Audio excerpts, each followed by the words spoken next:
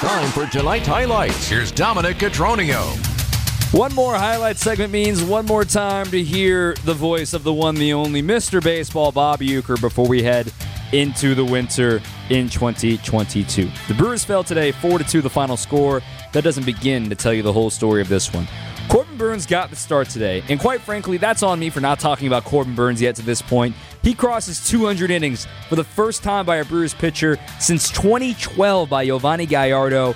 Career high in innings pitched, and he's the National League strikeout leader. The first time ever a Brewer pitcher has led his league with strikeouts. It was a short outing today, but a dominant one. 0-2 delivery, swing and a miss, struck him out. Down low and away, and it's strikeout number 3 in the game. He was dominant as his usual self. Great work, as always, from Corbin Burnes. He just went one time through the order. He was 9 up, 9 down, 5 total strikeouts. His ERA finishes on the season at 2.94. Now, he exits the game, and in comes Aaron Ashby. Ashby getting some bulk in as the main guy coming in his final work of the season.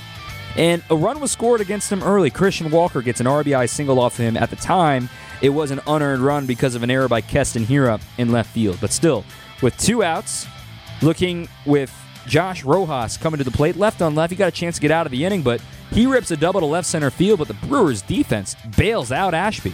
This is hit in the air to left center field. That's going to plug the gap. It'll roll all the way to the warning track before Taylor's over there to cut it off.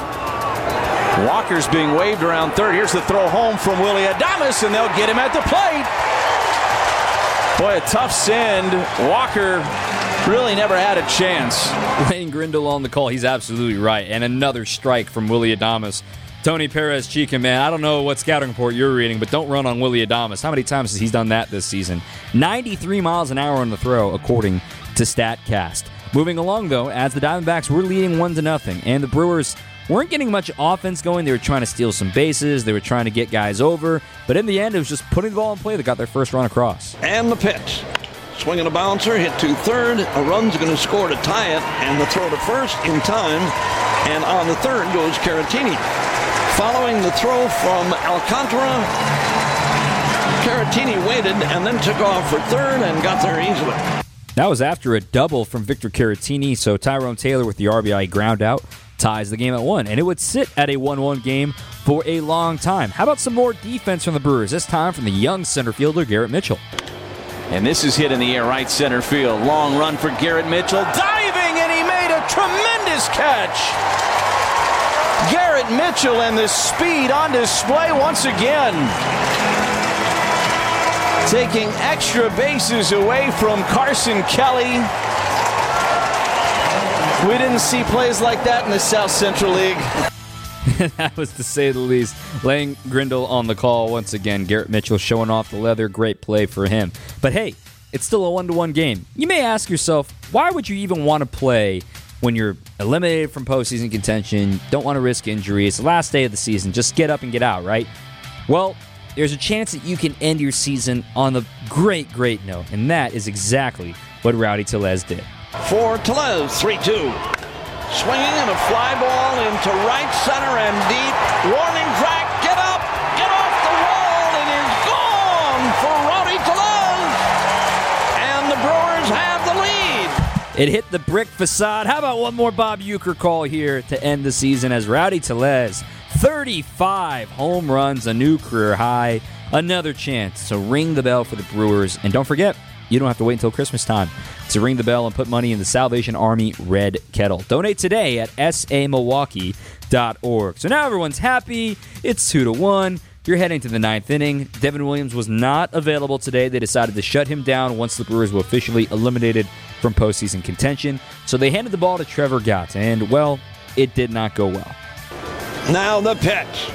He swings and drives one to center and deep, way back, warning track, and that one is gone for Josh Rojas. However, the Diamondbacks weren't done. They take the lead on that 2-run homer from Josh Rojas. We talk about ending your season on a positive note. Well, Josh Rojas and Corbin Carroll certainly did that. Deals, swinging a drive to right. Deep, warning track, this one's going to go. And it's now 4-2. In the blink of an eye, it was a 2-run deficit And another blown save for the Brewers. They're 16th since the trade deadline. That is the most in baseball.